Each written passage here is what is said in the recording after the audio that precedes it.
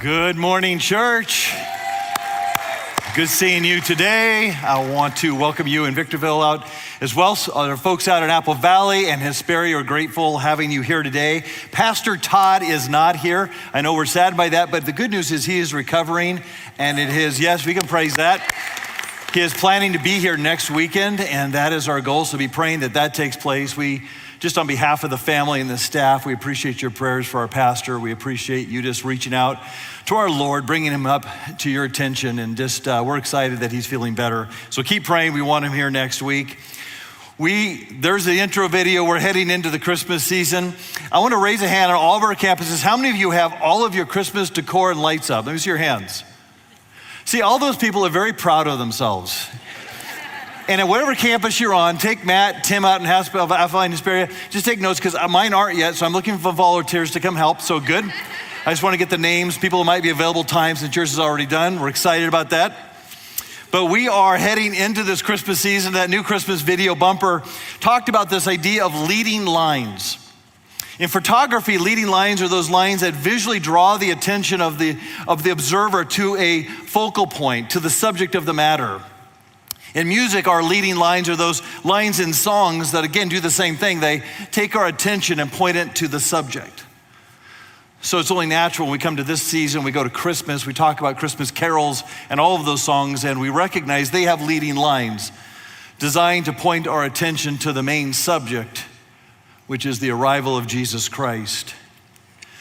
But as we look at these carols, a lot of times there aren't merely sentimental thoughts about Christmas. They're actually calls to action to lead us to a moment where we say we're going to do something with what we have learned. And so in December, we are going to share with you leading lines from well-known carols and hopefully challenging you to prioritize what those are in your life over what is happening around you. Because we know Christmas is a frenzy. Christmas is crazy, it's hectic, it's wild, and so often we can get lost in the midst of Christmas and miss the person of Christmas. So these leading lines, this series, are meant to draw our attention back to the subject of what we're here to talk about. So that you can listen and you can behold and you can go and then you can make room for Christ in new ways this Christmas season. Today on all of our campuses, we sang the very first one of those leading lines in our Christmas carol. This is in your notes, just the first four stanzas. Hark, the herald angels sing, glory to the newborn King. Peace on earth and mercy mild, God and sinners reconciled. This song was written by a man named Charles Wesley in 1739. He was walking through the streets of London on the way to a Christmas morning service. And as the bells were ringing through the sky and the streets were resonating with the sounds of these beautiful instruments, he thought to himself, we need to listen again to what the angels had to say. And that is why when he penned those words, the leading lines are, Hark, the herald.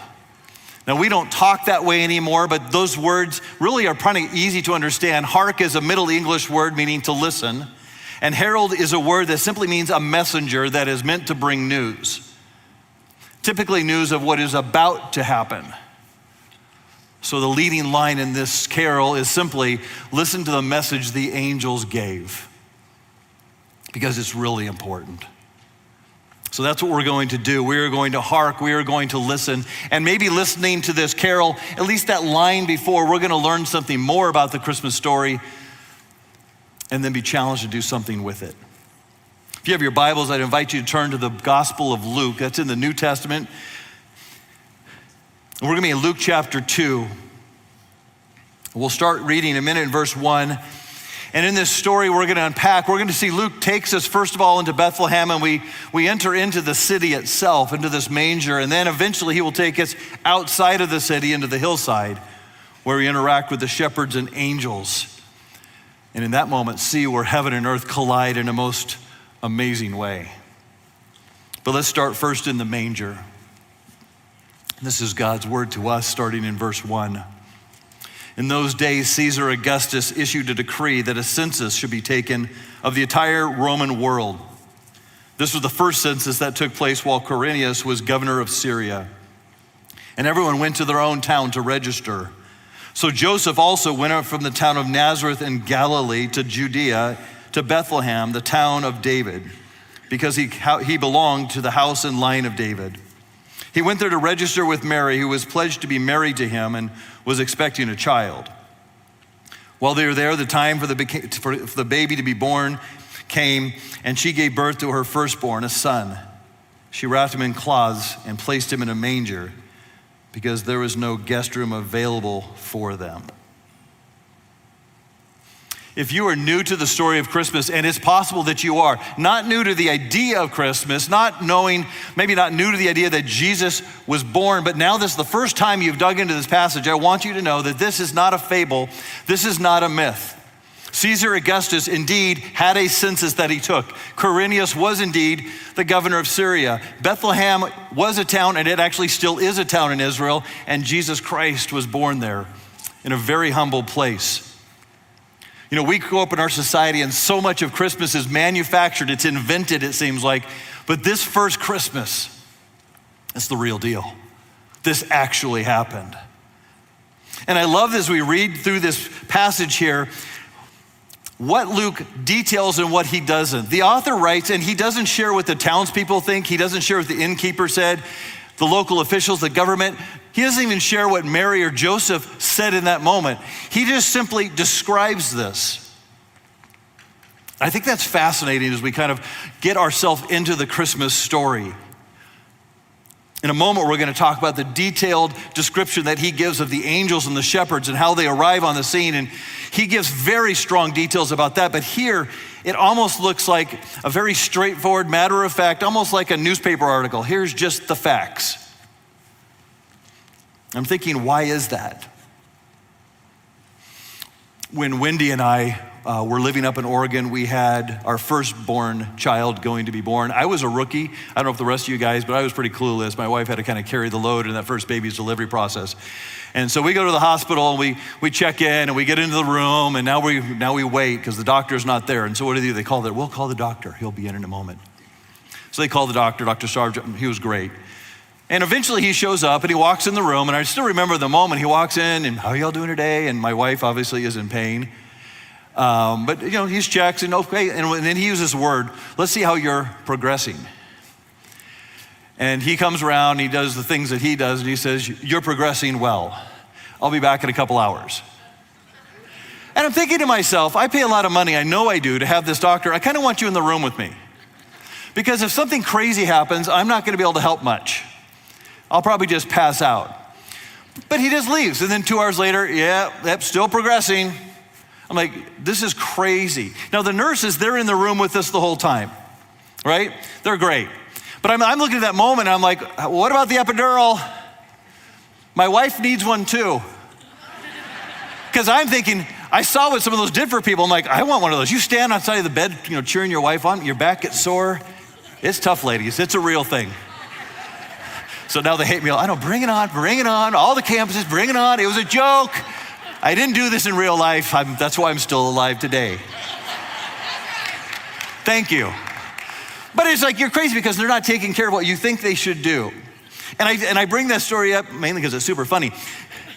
But I bring it up because we get to this story and Luke doesn't share anything really about the birth. Why is that? Luke's a doctor. Luke has seen tons of babies born. He just deals with this like, they came to Bethlehem, the time was accomplished, the baby to be born, the baby was born, she wrapped him in cloths, put him in a manger. That's a doctor talking. What's fascinating is the chapter before in Luke 1, he goes into a major deal about the virgin birth, because that is very not natural, that is supernatural. And so he goes, you guys aren't gonna catch this. I gotta explain to you this whole virgin birth idea. And he goes through the whole story of Mary. It's fascinating. But here when it comes to just the birth, he just simply says, this baby came. Very natural. And yet this was the most fantastic moment in human history up to that point in time. And he just simply wants the audience that's reading to know the natural met with the supernatural. God came in human flesh. And I don't need to say much more, because he's a doctor. The rest of the series, we're going to unpack part of this story more, I know, but that at least gives you a factual account of this birth. If it's new to you, the story of Jesus is new. I wanted to at least give you that background before we jump into the rest of our time together, because now Luke goes from this moment in the manger and he takes us to this moment in the hillside out in the hills of Bethlehem. So let's jump into this moment together, starting verse 8. And there were shepherds living out in the fields nearby, keeping watch over their flocks at night. An angel of the Lord appeared to them, and the glory of the Lord shone around them, and they were terrified. But the angel said to them, "Do not be afraid. I bring you good news that it will cause great joy for all the people.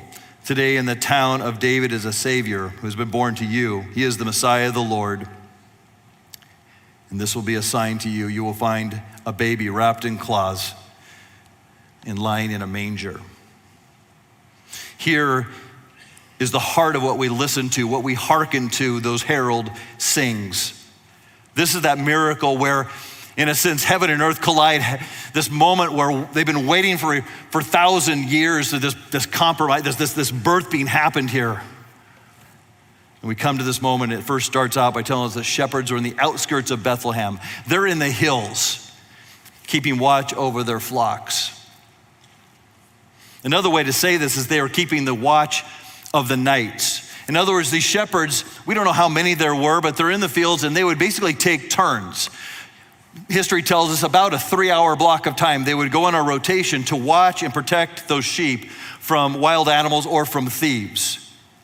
It's a very normal part of ancient life. In fact, if you go to Israel today, there were still those shepherds out on the hillsides around the entire country.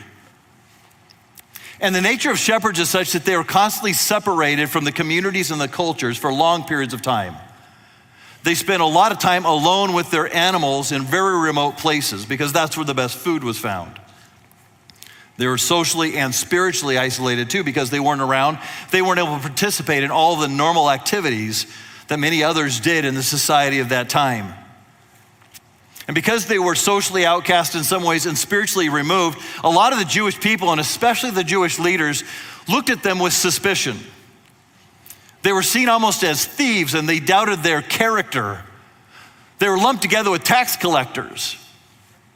In fact, one 3rd century rabbi left no doubt about his opinion when he wrote, "There is no more despised occupation in the world than that of shepherds." No more despised occupation. So that begs the question, why would God send this amazing announcement that the world has been waiting to hear to a group of outcasts? Why go to them? When parents today, and I've been a part of this just observing, when parents today consider sending out baby announcements, it's quite a process. I'm relatively old. Back in the day, we just handed someone and said we had a baby. We're still very excited about that, but it isn't quite the process it is today. Now there's a whole baby announcement strategy. And I did again, you can blame me later, I Googled baby announcement ideas. And man, that is a rabbit hole you don't want to go down. There is a lot of stuff explaining all the various ideas you could do for baby announcements. But what was most fascinating as I was reading through most of them is actually lots of them are pretty epic. Like, I was like, "Hey babe, do you want to?" And my wife said, "No, we're not having more babies." It was amazing though, because there's all these really cool ideas. But my point of bringing that up is that as you have announcements, you don't typically take your baby announcement, whether it's digital or physical, whatever it might be, and like stand in line in Costco and say, "Hey, we're having a baby. Here you go. I know we don't know each other, but we're having a baby. We're having a baby." They look at you really weird. Now they'll take a sample from anyone, but they will not take a baby announcement. Just ain't gonna happen. And that just makes sense because there's two people you send a baby announcement to. Either they're people you care about deeply, or they're people that care deeply about you. Now the goal is those people hopefully are many of the same times, the same people. But the point is there is a relationship here. And I look at this scene here where the shepherds receive this amazing message, these outcasts from society. And you're like, why God would you go to them? I think it makes a statement that God cared deeply about these shepherds. He cared about them, and these shepherds cared deeply about God. and they would take the announcement and do something with it. They would listen to those angels. You see, despite the cultural perspective of those shepherds of being socially and spiritually impoverished, the New Testament paints a picture of shepherds that's very different than that. Shepherds that have this standing in society. And I think there's a reason for that. This last weekend, we finished our series in Ruth and walked through that story. And if you remember that story at all between Boaz and Ruth, what city did they live in? Bethlehem. And if you remember the story, the book keeps unfolding, and we get to the end of the story, and you realize that Boaz and Ruth had family, and they raised their entire home there in Bethlehem. And then Ruth's great-grandson was born named David. David was born there. He grew up, and eventually he would be king over the people of Israel. But before he was king, what was his profession? He was a shepherd. A shepherd. David tended his flocks on the same hills that the shepherds of this story tended their flocks. There is a connection, I think, to this moment of why these shepherds were blessed with this, because there's a legacy to this. I don't think it's surprising the shepherds got the news. I think in God's eyes, it was the perfect audience to receive this first announcement coming from heaven. Verse 9, the angel, singular, the Lord, appeared to them, and the glory of the Lord shone around them, and they were terrified. Look how he describes that. An angel appears, God's glory shines, and then people freak out. All the way through the Bible, that is the normal happening. Angel appears, glory of God is revealed, people just lose their minds. And it's interesting that Gabriel, probably the angel here, because he's been the angel giving these messages regularly in this series of conversations with people. He comes on the scene, the glory surrounds him, and that idea of glory really has two elements to it. This is in your notes. Glory involves both weight and brilliance. The Hebrew word for glory, kavod, is the idea of weight. It's like when you see the glory of God, it just hits you. It's like, I'm not sure I can handle being in the presence of this. And doxa, the New Testament word for glory, is this idea of brilliance and beauty and light. The shepherds are overwhelmed by the surrounding presence of God's glory, and they are now wigging out. They're freaking out because this is getting to them in deep and powerful ways. And look how it does, what it does to them. It grips them, it says here, with fear. It says they were terrified. That one word, terrified, is the best way we can translate this passage, but in the original language, there's actually three words defining this. It is, they feared, a big fear, a great fear. Luke is just trying to say, this was not like a small fear they're dealing with. They were terrified. Their knees were rattling, their heart was pounding, they were debilitated by their fear. These guys were a wreck because of what had just happened to them. And now comes the message. Put yourself in their sandals. They're on the hillsides of Bethlehem. Recognize there's no electricity. So when you say in the night and they're keeping watch of their flocks at night, there's no city lights around. People are asleep. You might have a candle or two in a room, but it's basically a pitch black evening. And an angel shows up, comes and above them on the ground. The glory of God shines around them. The light just, boom, blows up. They've never seen anything like this in their life. How would you do? Be terrified. Look what the message is here. Verse 10. The angel said to them, and I love this, do not be afraid. I bring you good news that will cause great joy for all the people.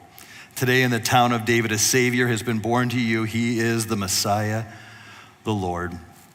And this will be a sign to you. You'll find a baby wrapped in cloths and lying in a manger. Here is the leading line for this message. This is what we're supposed to hearken our ears to. I bring you good news.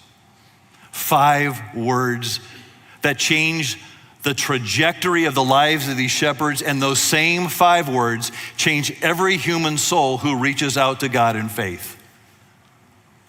You cannot miss this. And what's interesting in the time of Christmas, there are so many amazing things happening. We look at the what happened and we're like, that is crazy, that happened, that's not crazy. But we have to remember this is about who happened. Jesus Christ comes down from heaven. And the angel says, I want you to not just know what cool things happen. This is now who is happening. And then he describes for us in this text here 3 clarifying titles he gives to Jesus that as we will unpack the end of this message, they actually relate to you and me very closely. First, he says, Jesus is Savior. Jesus is the Savior. In this moment of human history, Caesar Augustus is ruling. And Caesar Augustus actually called himself Savior of the world. That is in our history books. He was a savior in his own mind because he provided this Pax Romana, this peace over the Roman Empire. And he thought to himself, if I could provide such stability, I must be a savior. And look to me for your salvation, he would tell the Roman people. But he was wrong. The Stoic philosopher Epictetus said this, while the emperor may give peace from war on land and sea, he is unable to give peace from passion, grief, and envy. He cannot give peace of heart for which man yearns more than even for outward peace. End of quote. We have no reason to believe this Stoic philosopher of the time was somehow a follower of Jesus. But he lived long enough to know that no human could provide what only God is meant to do to save us. The angel says, I bring you good news. Jesus will be a savior to meet humanity's greatest need. Jesus came to deliver his people from the power of guilt, from the sting of sin and death. Jesus came so that he might allow us to know God, to make atonement between us and the God of the universe so that we could be provided a way back to him. The angel calls Jesus Messiah. That word Messiah is a Hebrew word. It's the same word we use for Christ. So when you say Jesus Christ, Jesus is his name, Christ is his title, meaning anointed one. The same, Messiah, Christ, the same meaning. And the idea of anointed one is at the root of this. And usually it is an anointing to a special task, usually to a king. And almost always is God's agent. This whole David story in Bethlehem kind of links all the way through because if you remember 1,000 years prior to the birth of Jesus in Bethlehem, there was a young boy who had a moment like this. Samuel came to town. Samuel was sent by God, and God said, I need you to anoint the next king over Israel. And he comes to a town, he meets Jesse. He goes into Jesse and he starts looking, I'm supposed to come here and anoint one of your sons. Jesse had a boatload of sons, and they started going through each one of them, and that guy looked great. That guy he's strong, he's smart. None of the sons qualified, and God said, no, that's none of them. So Samuel says to Jesse, do you have any more sons? He goes, well, I got the run of the litter. He's out in the field shepherding the flocks. Samuel says, bring your son, bring him in here. And David walks in the door and God says to Samuel, that's the boy. Anoint him. Make him king over my people. And now we come to Bethlehem 1,000 years after this. And Jesus Christ now is the anointed one, the Messiah. He will not only become king over the people in a human way, he is already king over his people in an eternal manner. And the angel wanted us to understand that we could trust this king who will deliver his people, he will lead his people, he will guide you and I in truth and grace. And the third title the angel ascribes is Lord. That word Lord of the New Testament, kurios, is the term we usually translate for the word Yahweh. You've heard that word probably around church before. It's just basically saying Jesus is God. God of the universe, God who is sovereign over the nations, over all people, over all tribes, heaven and earth. This God rules in righteousness and wisdom, causing everything to bring him glory and praise. The angel's leading line was, I bring you good news. But that good news is that Jesus is at one moment and for always Savior, Messiah, Lord. And in those three titles, we find our hope in him. I put it this way in your notes: through Jesus as our Savior, your fears can be eradicated. If he is our Savior, then your fears can be removed out of your life. The angel said to them, do not be afraid. Literally, stop fearing. These people were shaking in their boots, these shepherds. But I think it was more than just the glory of God around them and then the radiance of the presence of God around them. I think there's something more going on here. Because when the shepherds were watching this happen, they see this angel. They've never seen one before, we don't think, especially the way they reacted. And the glory was overwhelming. The moment was overwhelming. But these guys are also students of the Hebrew scriptures, what we call the Old Testament. And almost every time an angel shows up in the Old Testament, that angel is bringing judgment to people. So when the angel showed up on the scene, I also think that they're thinking to themselves, I've read how this goes. They're going to do something to punish me for my sin. They had been told their whole life they were sinners and thieves and useless. And now this angel comes, and now there's going to be judgment for their behavior. And that's why it's so beautiful that the angel says here, don't be afraid. I know you probably are afraid because every time we come down here, we tend to take care of business because God wants us to judge and punish people for what they've done, but not today. I bring you good news. That is our good news as well, people. Because in Christ as our Savior, the punishment from sin has been eradicated. 1 John 4:17 says this is how love is made complete among us, so that we have confidence on the day of judgment. In this world, we are like Jesus. There is no fear in love, but perfect love drives out fear, because fear has to do with punishment. And the one who fears is not made perfect in love. We love because he first loved us. Perfect love drives out fear. A fully mature love removes that from our life. But I'm sure you're like me, that love is not perfect yet. The love that I have from God is still in process. It is growing, it is developing. But the more my love for God grows and develops, the more the fears that sin tend to control my life start to dissipate. And if you feel like perhaps fears are still controlling your life, I first of all don't want you to feel like a failure. Fears are sometimes things we just have to work over in time, but I also don't want you to think that where you are today is where you have to stay. God is our Savior. He came to save us so that there is good news and we can rest in that. That the fears that we face do not have to control our lives. That our love over him can then be expressed to others. You have fears in your life, I'm sure you do. I have my own. Fear of being alone, fear of the unknown, fear of being discovered somehow, the fear of standing up for God and being ridiculed, the fear that you're not going to stand up for God and be rejected. You and I have fears in our life that are always a risk of controlling us. And the angel says to us, just as he says back then, stop fearing. Your Savior has come.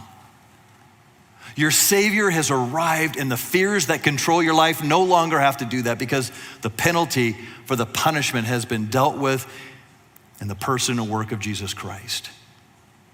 We come to a God who is a Savior. Secondly, through Jesus, our Messiah, not only is he our Savior, he is our Messiah, and as Messiah, your joy and my joy can be restored. This joy was for all the people. There was an expectation that when God comes as Messiah, as King, there would be joy. And I've known the Lord in my life for a long time. I accepted Christ into my life and received the gift of salvation when I was a young kid. So it's been a lot of years. And some of you might have known God a long time as well. I want to let you know, you might be able to look back and think, if you will with me, what the joy was like when you first came to know Jesus Christ. When you know that sin that you have been fighting for has been forgiven, and now that you're made right with the Savior. What was it like when you realized that you didn't have to lead your own life anymore, but the God of the universe has a plan for you that is so much bigger than what the plan you had for yourself? Do you remember the joy? I hope you had joy, because it's amazing. But it's easy to lose that joy because we lose sight of what the Messiah is supposed to be to us. He is supposed to be king, and we lose joy when we try to take the crown off of him and put it on our own life. Because nothing makes sense when that happens. Psalm 51:12 says, "Restore to me the joy of your salvation and grant me a willing spirit to sustain me." This psalm is written by David, who was king. And he says, I know I need the joy back. And I've been doing things on my own. And this is actually a psalm where he's confessing his sin. I've blown it, God. I've tried to take you and make me like you, and that's not right. Bring me the joy again of my salvation. And when you do that, when you see Jesus Christ today as your Messiah, as your Christ, and you trust him and you look into his leadership that is honorable and holy and righteous, full of integrity and full of hope, when you begin to submit yourself and place yourself under him, your joy will increase. Your love will deepen even more. Which leads us to the last thing he says here, that through our Lord we have peace. He is Savior, he is Messiah, he is Lord. As Savior, our fears can be removed. As our Messiah, we can have joy. And now as our Lord, we have peace. Jumping down into verse 13, as we end the angel's words, he says this: "Suddenly a great company of the heavenly hosts appeared." A great company is a military term. It basically means a great army came up and filled the sky and appeared with the angel, praising God and saying, "Glory to God in the highest, and on earth peace to those on whom his favor rests." Because he's also Lord, there is peace that's available to us. It's on who his favor rests. Another translation says, to that person to whom he is pleased. There's a ton of great news coming up on these hillsides of Bethlehem, but this is more sobering. Because God's glory is always going to be in the highest in the heavens, but this peace on earth is to those to whom he is pleased. Peace isn't guaranteed for everyone. While peace is available to everyone, any tribe, every nation, every tongue, every people, it's available to everyone. It is only experienced by those who are pleasing to God. So the question is, who's pleasing to God?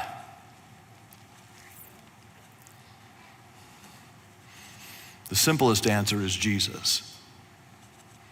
At his baptism, a voice from heaven said, "This is my son whom I love.